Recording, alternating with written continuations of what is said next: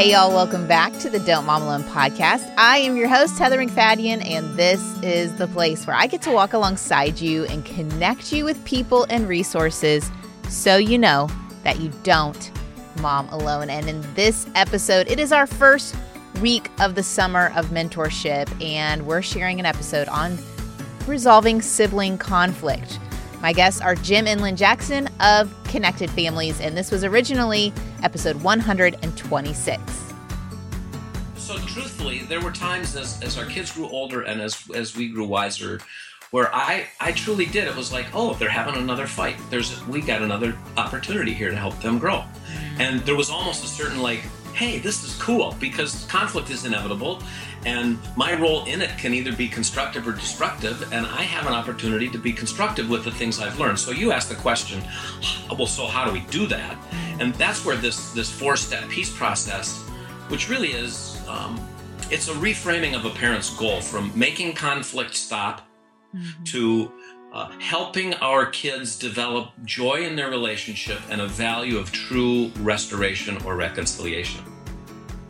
Maybe you have perfect children. Maybe you have siblings that never fight, and I'm so happy for you. But there are a lot of us out here struggling, particularly in this summer with a lot more time together, maybe even on vacations. Praise Jesus, we can go on vacations, but it does give a lot of opportunities for conflict. I even got a quote-unquote opportunity yesterday with us doing less screen time. There's more screaming, and I've reached into my toolbox, pulled out the skills from Jim and Lynn. I'm just remembering to stay calm and recognize that the goal is not to get the conflict to stop, but to help train in the midst of it, which takes time. And for most of us, there is a little bit more time in the summer. So I want to help equip you with Jim and Lynn's expertise. I've put in the show notes, if you go to don'tmomalone.com for this episode, I put some little phrases that you could use to help guide this conflict resolution. I also have a link to their course, their sibling conflict course, and a code for y'all to save money. So I'll mention more about that at the end of the show, but let's get right to it. Here we go. Hey, Jim and Lynn, welcome back to the God Center Mom podcast. Great to be here. Yeah, really good to be here. Oh, and you sound great. Y'all just did such a good job with your technology on your end. We're so thankful. When we know we're going to be on the Heather McFadden podcast, we turned up the... Right, you try to get class. your act together. Class is up. It's amazing. Well, y'all have such wisdom, such insight. You've helped so many people to stay connected with their family and their discipline to, it's amazing to think that discipline doesn't have to be a shaming situation in a place where you're disconnected from your kids. And so that's been so helpful for me. But I'm bringing you back on because summer is upon us in the McFadden house. And I have a feeling it is for a lot of people listening, unless they do year-round school, and bless you.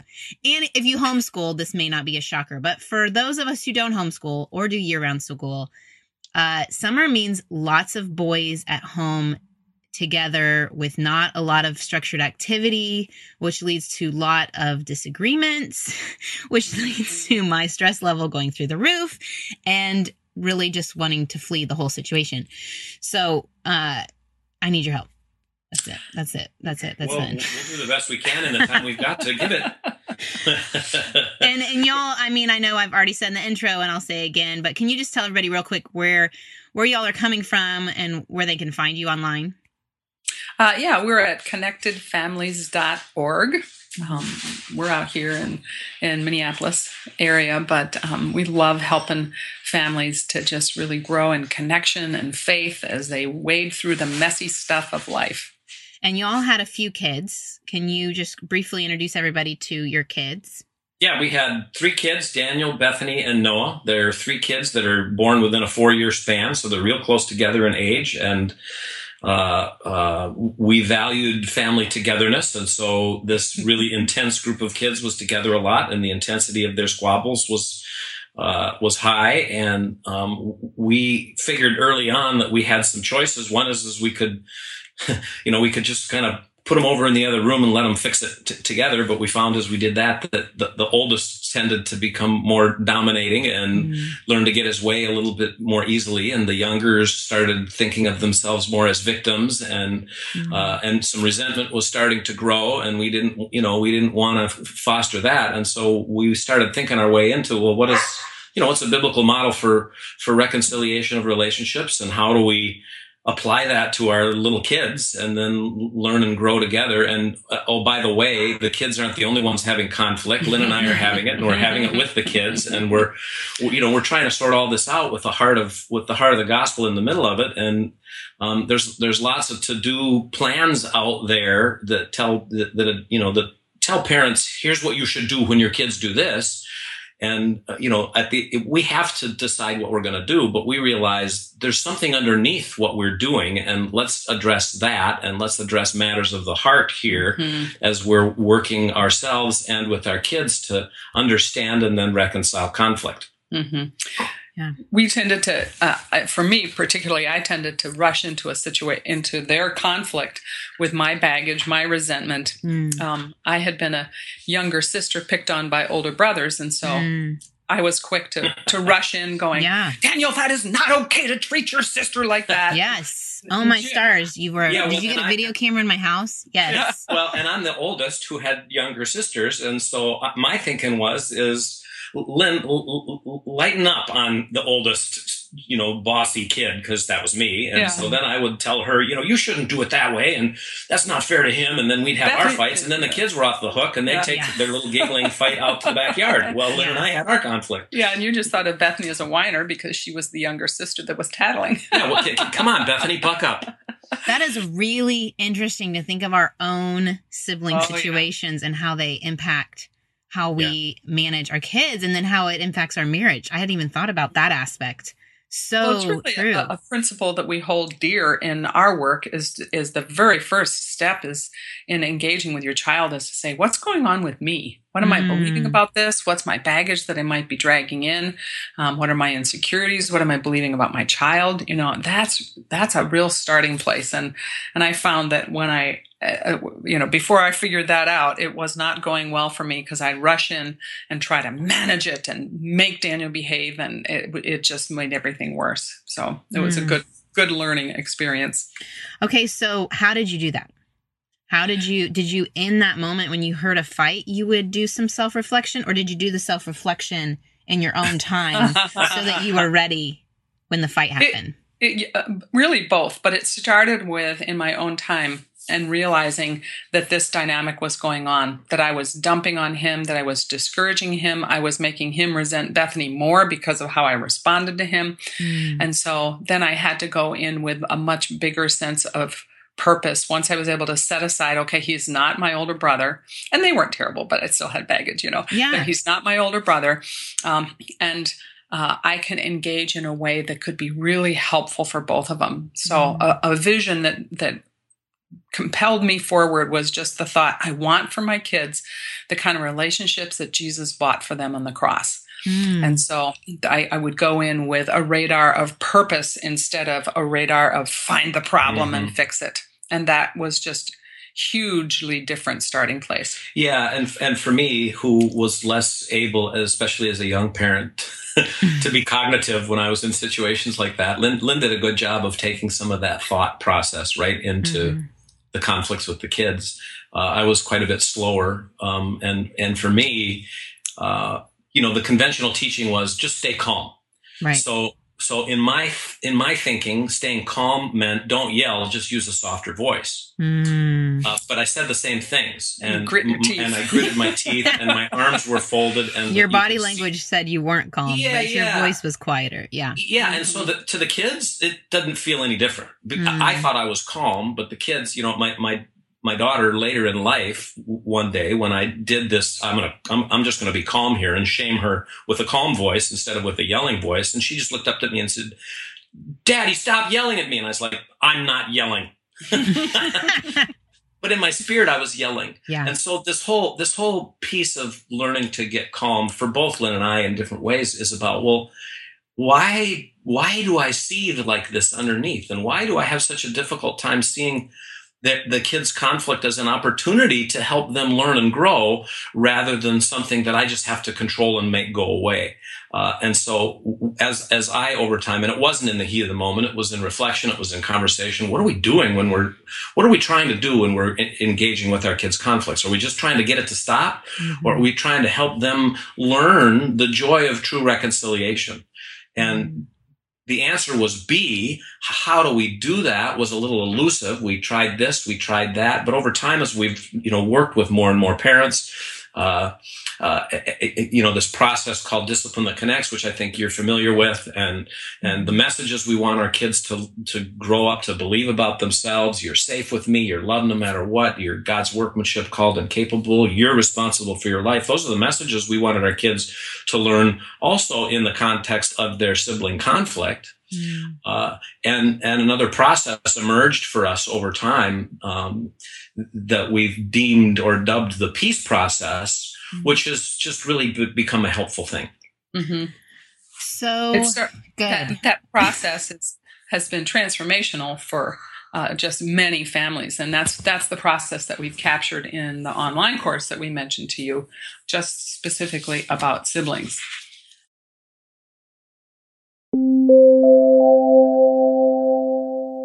So one method to help with anxiety, I just practiced it when I was out in the mountains with friends, is you kind of take in your senses, and 5 things you can hear, 4 things you can see, 3 things you feel, etc. 2 things you smell, 1 thing you taste. And smell is such an important part of helping calm us. And that's what I love about Function of Beauty, because you can customize the smells that will bring you the most joy and calm in maybe one of your only moments in the day alone, which is in your shower.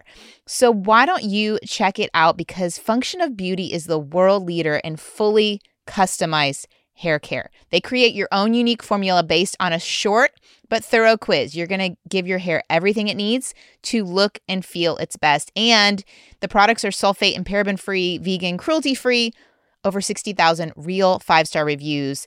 I have been loving the combination I chose. It's helped give me volume, shine, and the scent. Y'all, I chose one that's kind of invigorating, has a little bit of a mint to it, and it just makes me really happy when I am cleaning my hair. And I love how it's made my hair look. If you want to check it out, go to functionofbeauty.com/DMA, all caps DMA. Take your quiz, save 20% off your first order, and good news, that applies to their full range of customized hair, skin, and body products. So it's functionofbeauty.com/DMA. Let them know that you heard about it here and get 20% off your order. That's functionofbeauty.com/DMA.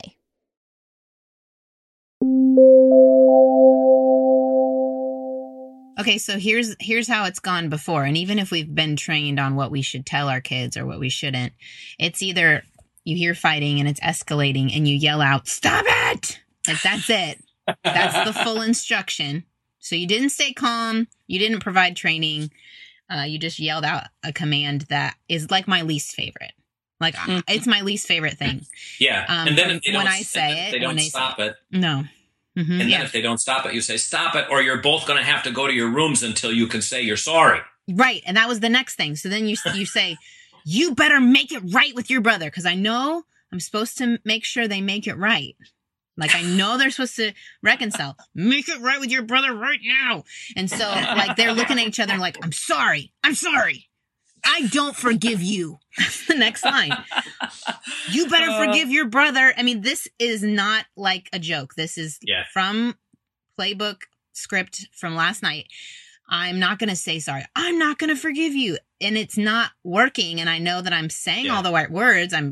We're pursuing peace, right? We're reconciling. We're trying to make it right. Tell him 3 nice things about him. I mean, it's not even, my tone's not right.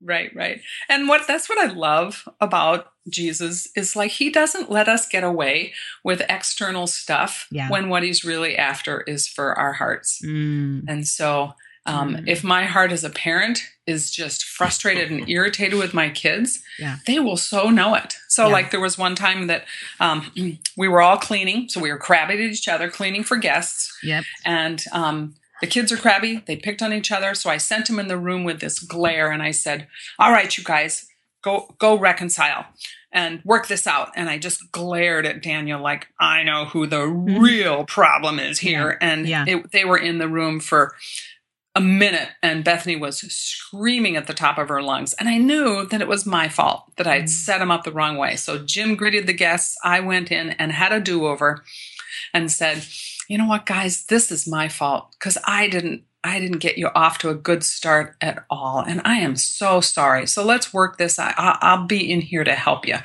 And let's work this out. And then we worked it out great and it was fine. But I had to own the fact that they read my heart. My messages to them was, I'm sick of this. You guys are a problem. And I just want this to stop for my convenience. And that's a discouraging message, and it doesn't empower anyone for conflict resolution. So Jesus makes us go after our hearts in this in order to engage in a really, I am for you. I want to teach you skills. I want you guys to have an awesome relationship. And when that communicates, it makes a big difference. How do we switch our heart from that like annoyance? I'm so sick of everybody fighting. Can you just be kind to one another? To looking forward to that fight so that you can train them up. I don't know. Not looking forward, being okay with it. Actually, so truthfully, there were times as our kids grew older and as we grew wiser, where I truly did. It was like, oh, they're having another fight.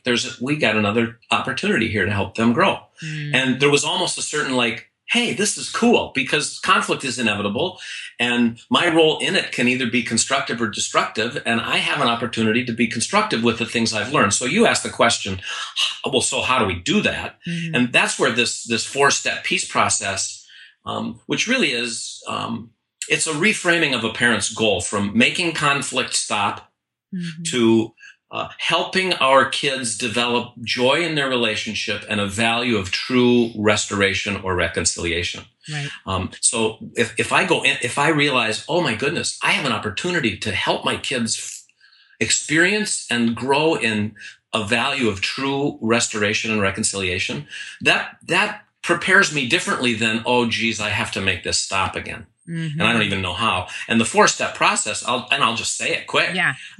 That's helped us and so many parents is yes, calm.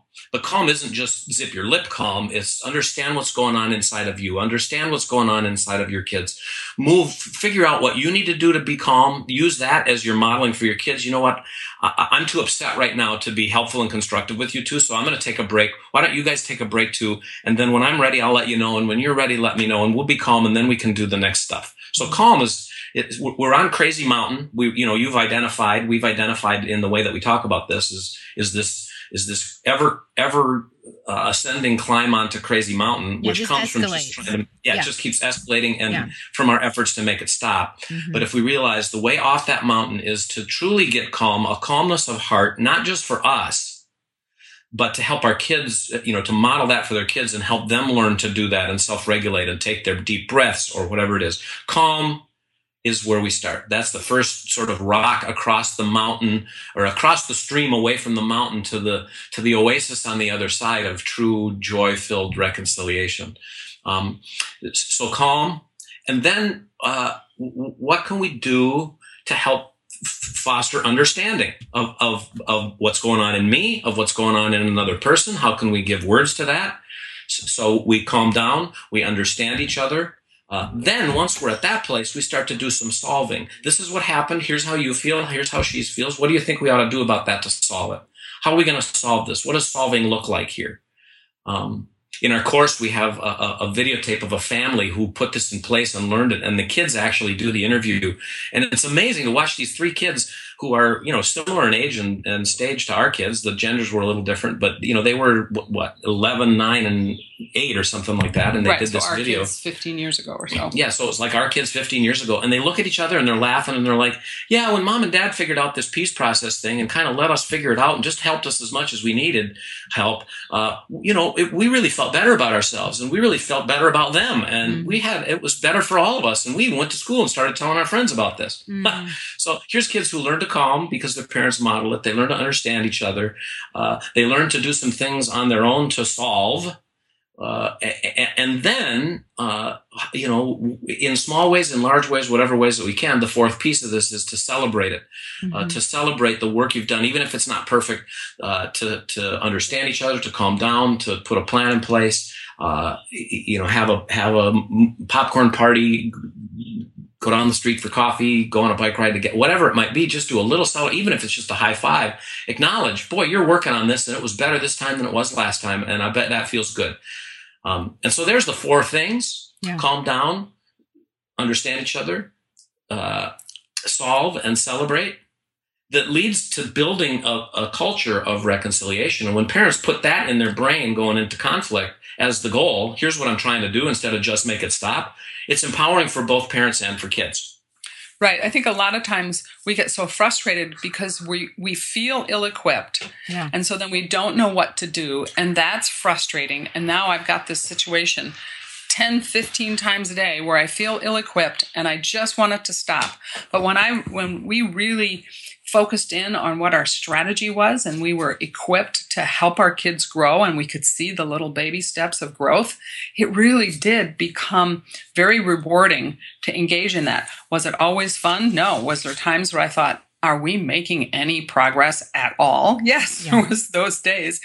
But in the big picture, to feel equipped and to feel like I had a big picture goal really made the difference in me going from trying to be calm with my teeth gritted to having a peaceful, purposeful heart when I engaged with my kids. And that was a huge difference. Well, and I could see how, if we just do the stop it or that you stay calm, but you need to go fight over there, then it doesn't decrease the amount of conflict.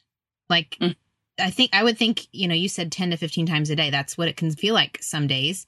But if we use this peace process, I would think that it would decrease because maybe they're even using it on their own without your involvement.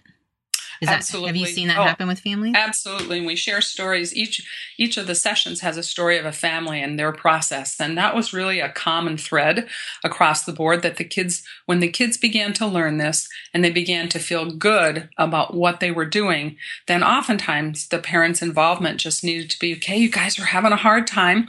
Why don't you go just calm down and relax? And then do you need some help solving it or do you think you can solve it on your own? Once the kids had these steps in their minds as well, they often, I think we got it, and then they would be much more likely to solve it well, as opposed to the older or, stronger child just dominates.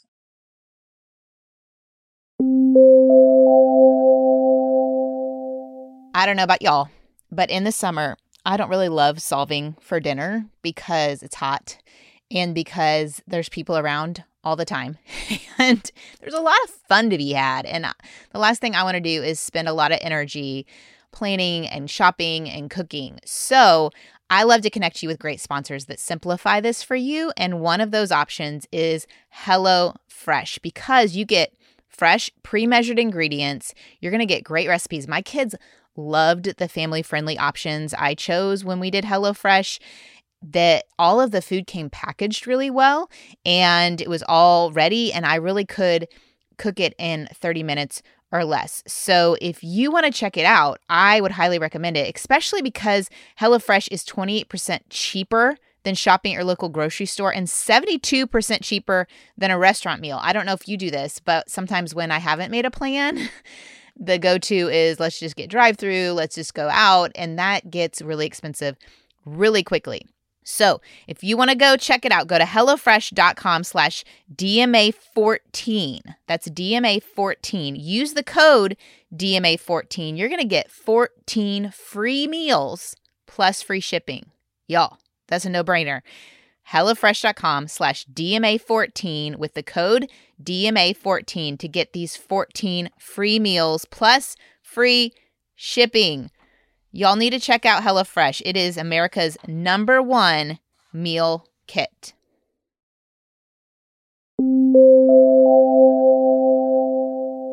Okay, let's do a scenario. Okay. So the mom listening can see these steps played out. And I'm just going to make one up. It didn't even happen last night. I'm not even going to pretend it happened. Okay, it totally happened, and it was while I was on the phone with my sister. So I was completely distracted. So it escalated because I couldn't do my normal over controlling, like you said at the beginning, Lynn, where I jump in and say, you better treat why did you da da da. I couldn't jump in, so it didn't get better because they need me, is what my mind tells me. They need me to make it stop. So one brother says a rude remark. One of the older siblings says a rude remark, which makes the younger brother, who doesn't communicate as well, get his feelings hurt, but doesn't know how to tell him that hurt my feelings. So he just hits in response, which then escalates to more name calling, more violence. It's an all out WWF in the living room. So talk us through that scenario, and let's pretend maybe I'm not on the phone, but I'm in the other room and it's escalating. Let's go through the 4 steps. Sure. So number 1, when that's happening, what do you recognize going on inside of you? I'm so annoyed. Annoyed that they can't treat each other better. That's literally the thought in my head. Yeah. Why can't they treat each other better? Do you want your annoyance to be the driving source of your engagement with them, or would you like something else to be the driving source to your engagement with them? That is an easy answer. Something else. Something else.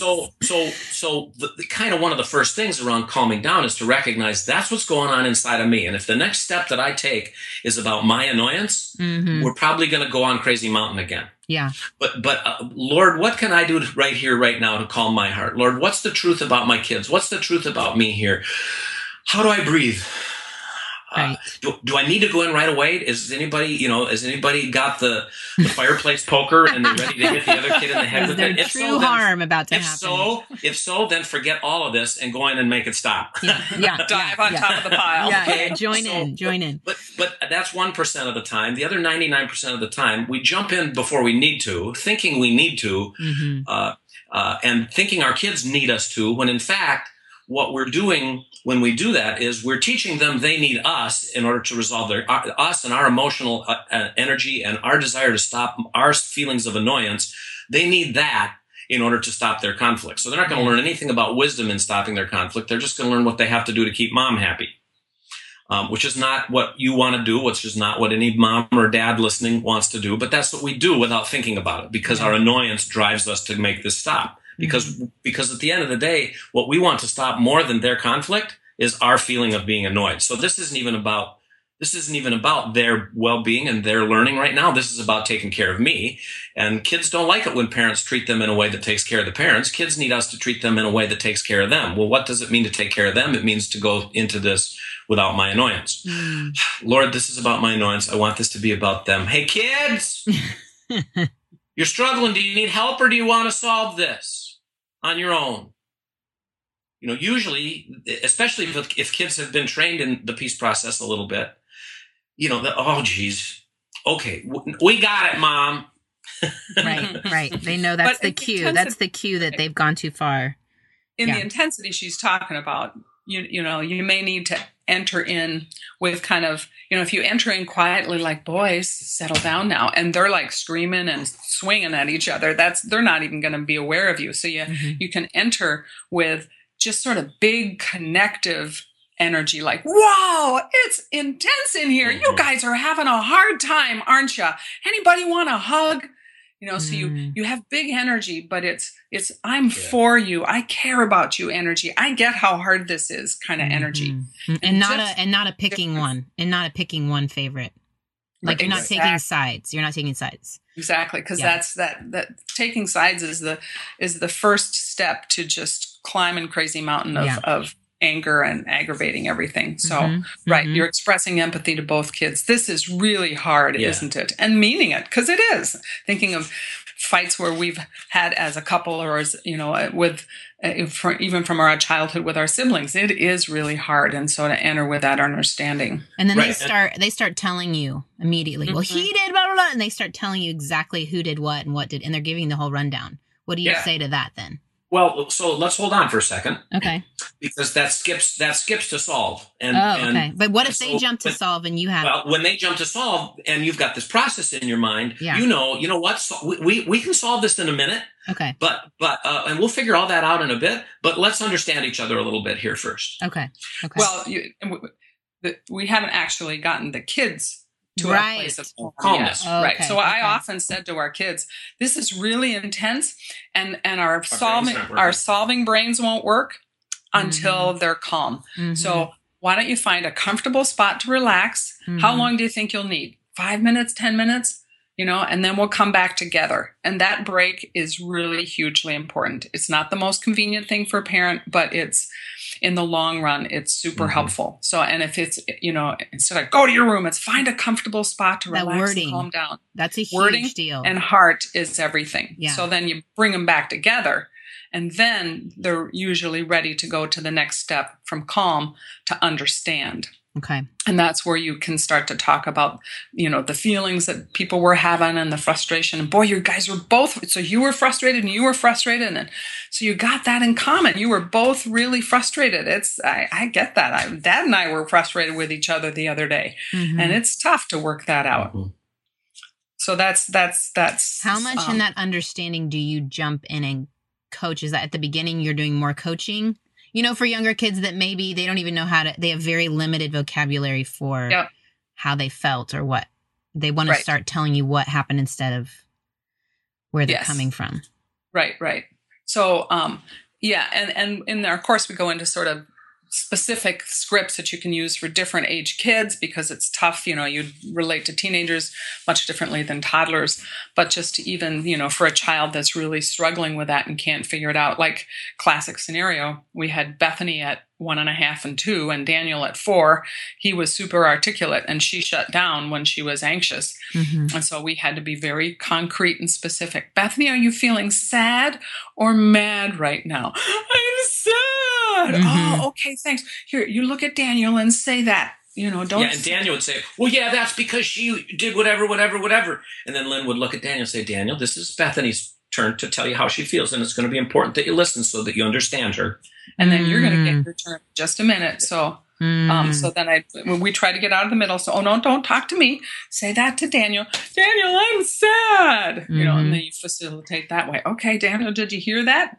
What did she say? What did she say, Daniel? What did you hear? She said she's sad. Do you like feeling sad? Do you like feeling sad, Daniel? No. Do you like that what you did made Bethany feel sad, Daniel? No. How do you feel, Daniel? Well, I feel mad because she did this, that, or the other thing. Oh, Bethany, what did you hear Daniel say? Mad. Right. Yeah, so you two are listening to each other. That feels so much better, doesn't it? Now you're understanding each other. Yeah.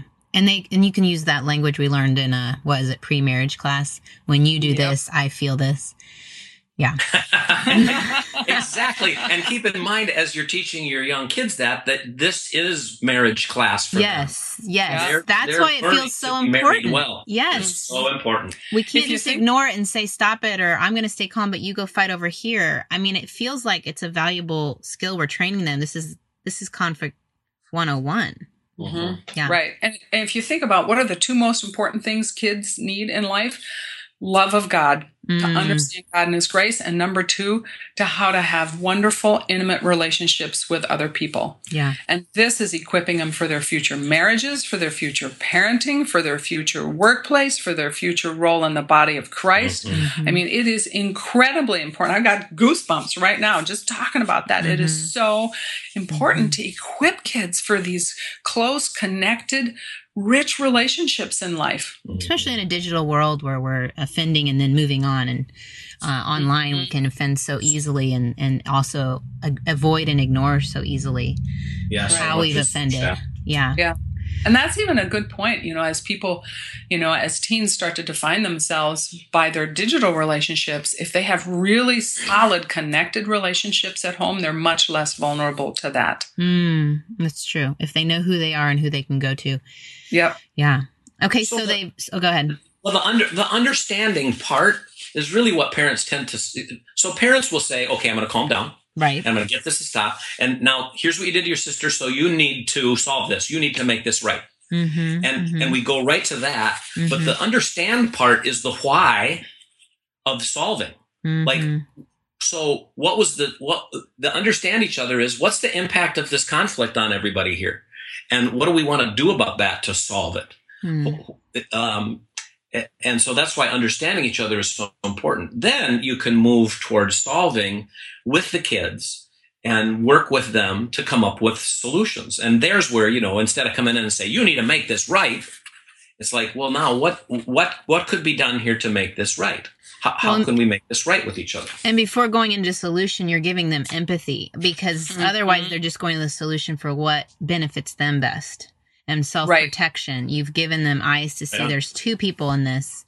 It's not just about you and how you see the world. It's another person's feelings, a person that you care deeply about. Yeah. You're getting it, Heather. Absolutely. All right. Okay. Here we go. It's so critical, because we can reach, unions and labor forces can reach agreements without ever having any true empathy for each other. Or two countries can reach a ceasefire, but there's no love. There's no empathy or understanding. Or the church committees figure out how to deal with the problem without really, we're just going to get tactical with it without being drawn together in empathy and understanding of one another. And so we can make a solution that either builds us bridges of strength in our relationships, or we can build solutions that actually strengthen the divides between us. And so that's where empathy and understanding are so critically important. And it really communicates a value as a family. We value each other's feelings. And we've saw one family in particular where the key thing that started the change for that family, who had horrific sibling conflict, was the mom began to really listen in all different kind of situations to the difficult feelings of her oldest child, who was struggling so much. And we talk about this in the course. It's one of my favorite quotes in the whole thing. She said, "Kyle, your big feelings are a gift. I'm so glad you share them with me. They're a gift to you, and it's even a bigger gift when you can use those big feelings to understand other people's big feelings." So there was so much in that statement of, I value all the tough stuff going on in you, and because it helps me to know you better. And that was what began to help him to turn the corner in valuing his siblings' feelings as well. It's really good. It's really good. So they're understanding each other. They're calm. They're hearing one another's position. And we haven't even gotten to the conflict yet. So what would they do next? Everyone's calm. I already feel the calm. It's come on. Yes. And the connection is happening. So how do we actually solve that? Well, we kind of walk parents through a 3-step process of just starting with questions. Instead of saying, well, you did this, or let me hear this and I'm going to decide. It's like, well, what was really going on under the surface here, and what was important to each person that you were having trouble, getting, or, just even questions like, how did you solve this conflict before? How could you get part of what's important to each of you? What's a way to take turns with the toy? Just guiding with questions is really a great first step. And then if they struggle, then you can kind of just lay it more out. Like, would you like me to think of some choices for how to solve this since you're kind of stuck? So there's another question. And then if they say yes, then you can say, well, you could share the toy by taking 5 minutes apiece. Or you could figure out how to use it together in this way or that way. Which would you like to do? So then you can give them some choices as needed to, if they're just still struggling to come up with creative ideas. That's good. Yeah, I mean, simply stated for me, it was a matter of, how do you want to solve this? And inevitably, kids would say, I don't know. Yeah. Okay, so it sounds like you don't know. I've got some ideas. Would you like to hear them? Because this needs to be solved before you go on with the rest of life, because of how important it is. So do you want some ideas, or do you want to think about it for a while? So it still is. It's moving the process from it's moving the process, all of it, toward the kids taking responsibility to solve this. And early on, they're not going to have ideas. And so for us to offer some, as Lynn suggested, is a really helpful thing. But let's not offer them until we've given our kids' brains a chance to solve this for themselves. Right. If their brains can't solve it for themselves, then how can we help them in a way that develops their brain's ability to solve this for themselves? So here's my idea. When kids use bad words for each other, and hurtful words, there's people study this, and for every one bad thing that you hear, it takes 4 good things to counteract that. So are there 4 things that are kind and true that you could say about your sibling that would help make this right? And certainly if there's one particular child who was the aggressor and some flagrant thing happened, where does the apology come in? Are you, instead of saying to your kids, well, now you got to say you're sorry. You got to go to your room and you can't come out until you say you're sorry. That doesn't teach kids to feel sorry. That teaches kids to say they're sorry when they don't feel sorry in order to get on with life. Yeah. Yeah. And so, and back to the understanding. Sometimes the kid who ought to feel sorry says, I feel bad about what I did. Oh, and what do you want to do about that? I'm sorry. I didn't mean it. I'll do better next time. You get the apology in the context of eliciting understanding. But sometimes in the context of solve, it's like, well, one of the things that ought to happen here is for you to make this right, to apologize, to reconcile with your sibling. How do you want to do that? Sibling who got hurt, do you have any ideas about what would help this feel right to you? How do you want to solve it? Oh, you're not ready yet. You want to take some time? Okay, that's okay. You can take some time. Mm-hmm. One thing that's really important in this is to build a value of reconciliation outside the context of the immediate conflict. Because we just go in and try to make it up on the spot. It's like, I don't get what you're wanting me to do and why. But if we begin to talk about reconciliation and then we model it with our spouse or other close people, if we're not married, to model that in adult to adult relationships, and then to model it in our relationships with our kids. So when I have a blow up with my child, do I work it all the way through to the point where our hearts are really connected and we've reconciled, and we can celebrate that in my relationship with my child? And I can say, doesn't this feel good to reconnect our hearts and to really reconcile? And then they have a context for that as something to draw them forward in the process of their own sibling conflicts. But sibling conflict is the toughest arena to learn it in because it's two kids, two immature nervous systems at once. So, step one, talking about it as a family. Step two, modeling it adult relationships. Step three, modeling it adult to child. And then they're going to have a really good start on working this out with each other. And they're going to see, this is a cool process. This is important. I'm doing something that lots of other people, even adults, don't ever learn how to do. Yeah. And that actually leads us to the fourth step, which is celebrate. Yeah. Which is really giving kids a sense of even your baby steps, tiny steps of getting better at this are so significant and are going to pay off in the long run and be so helpful to you in so many ways in life. So high five. This was a long, hard process, but just stuck with it.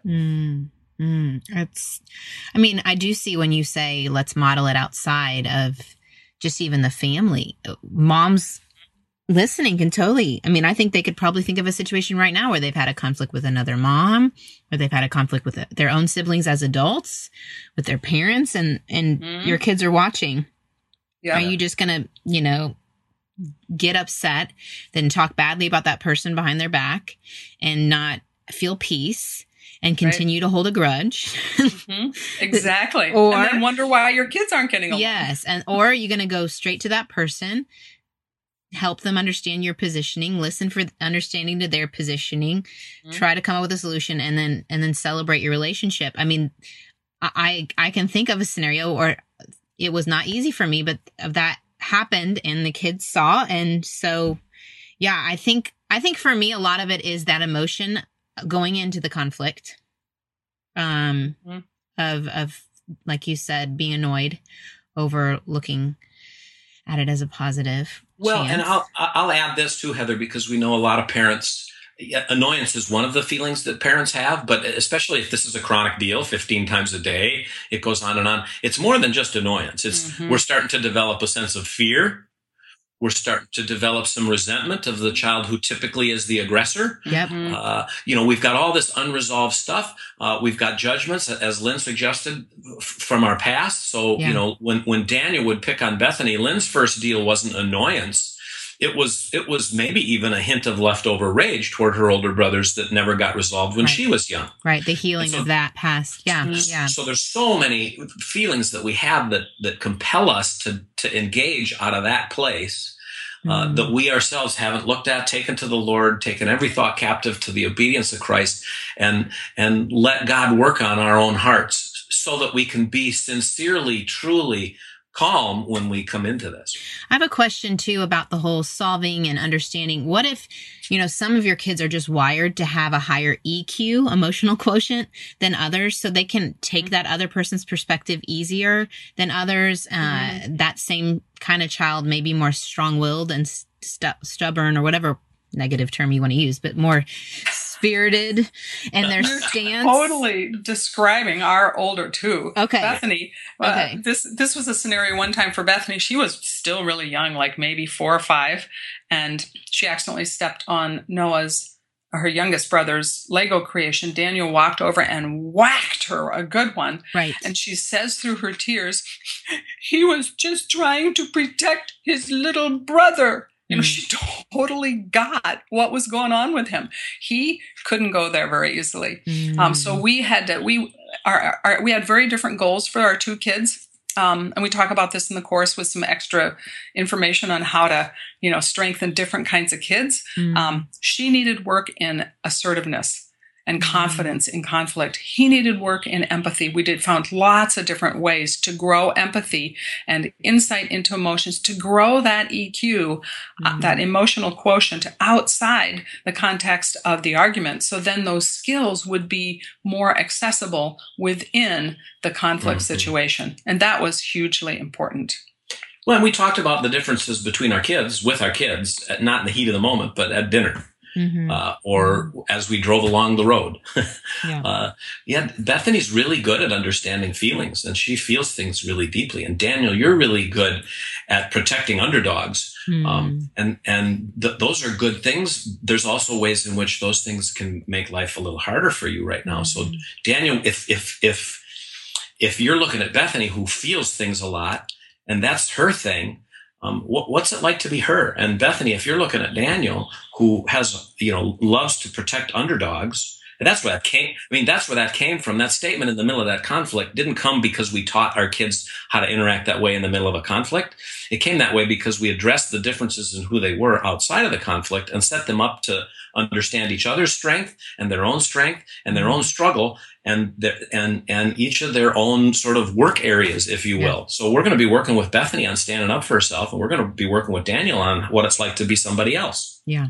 And their superpowers are always their weakness, right? Like, and we're shaping them constantly, but that even comes into a conflict situation. I have one more area I'd like to talk about for the mom who has maybe in their mix of family members a child with special needs. And so that conflict can look either like even bigger sometimes, because maybe it's a child with ADD, maybe it's a child who has autism, maybe it's a child who is in general difficult to manage or have in the home, and then it rubs against a sibling. And so any advice you would have for that mom who is in a constant state of that being a stressful place for her? Yeah. Well, it sounds like it's kind of a pat answer, but these ideas were developed out of kids with, all of our kids at one point in their life or another got a diagnosis with ADHD. Our oldest, we kind of wonder if he might not have ended himself up on the Asperger's spectrum at some point if he had been raised in a less emotion-focused home. So it's sort of like these things really do work with this type of child. It's just you have to be so much more diligent to really, especially for a special needs child, their brain is going to, their frontal lobe is going to go offline in a hurry when they're upset. Right. So fight or flight's going to hit in. Fight or flight is going to just steal your potential for a good resolution. So you really have to calm them down and then be very intentional so that's the calm. And then the understand, be very intentional about building empathy. And we just did a post, a very extensive post on building empathy in kids. It's actually one of the resources in the Sibling course that we just threw out to the public. And you can find that on our website of concrete steps to build empathy primarily outside the conflict time, and then how to bridge that to the conflict situation. So a real focus on skill building for these struggling kids. is important. So you're not letting them off the hook. You're not, solving things for them, but it just takes an extra level of diligence. The process is going to be longer and slower because they need to they're not going to access those skills as quickly and easily. Also, visuals are helpful for those kind of kids. As part of the course, we have a printout that you can get that's great. With little cartoon figures match these calm, understand, solve, and celebrate. Yeah. Love that. Yeah.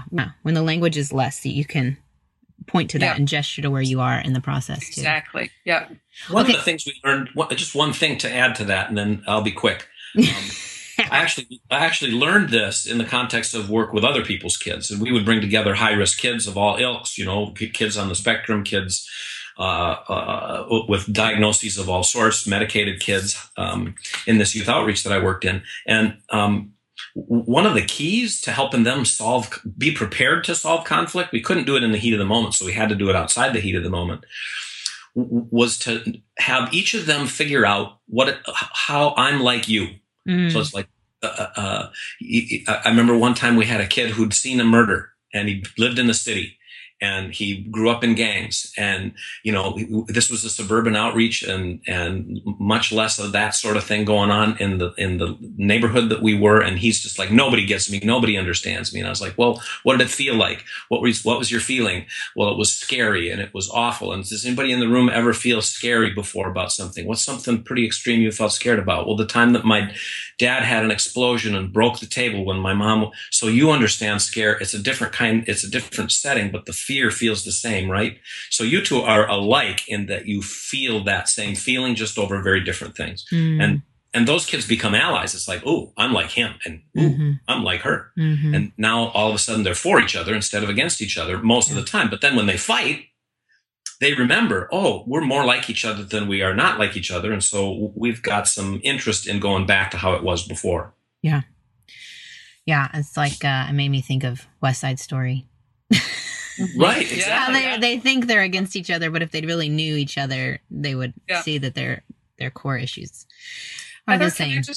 Can I just jump in with a couple of key scriptures? Yeah. Because we haven't actually brought any of those up, and these are just really precious to us. One is just encouraging kids to speak the truth in love and really helping them understand that in Ephesians 4:15, and then Matthew 5:23 and 24. If you kind of shorten it down, it's suppose your brother or sister has something against you, go and make peace with them. And then Matthew 5:9, blessed are the peacemakers, they will be called children of God. And in the Message, it says, live out this God-created identity the way our Father lives toward us, generously and graciously, even when we're at our worst. And so these sibling conflicts can be such an arena for the gospel to come alive in the midst of our messes. And I just wanted to make sure we closed with that thought. I love it. And I love it. And I don't know if this is getting into something too much. You can tell me, but I had this thought when you're talking about families with kids with special needs, it taking longer. And I'm thinking some families may think, wow, what you described on that peace process, that sounds like a long time. And our fights are happening right when we're about to leave the house and go to the next thing. And I know there's a little less be here, do that kind of feel, but there might still be the conflict happens and we're supposed to leave the house. It's always happening when you're supposed to go to church.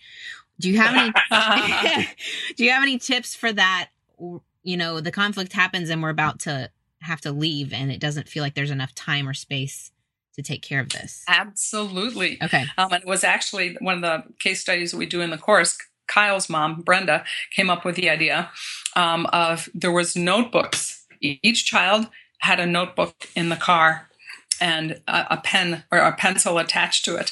And then she said, you know what, guys, we can't solve this now. So we're going to get in the car and write down what you're upset about that. It was often when she drove them to school.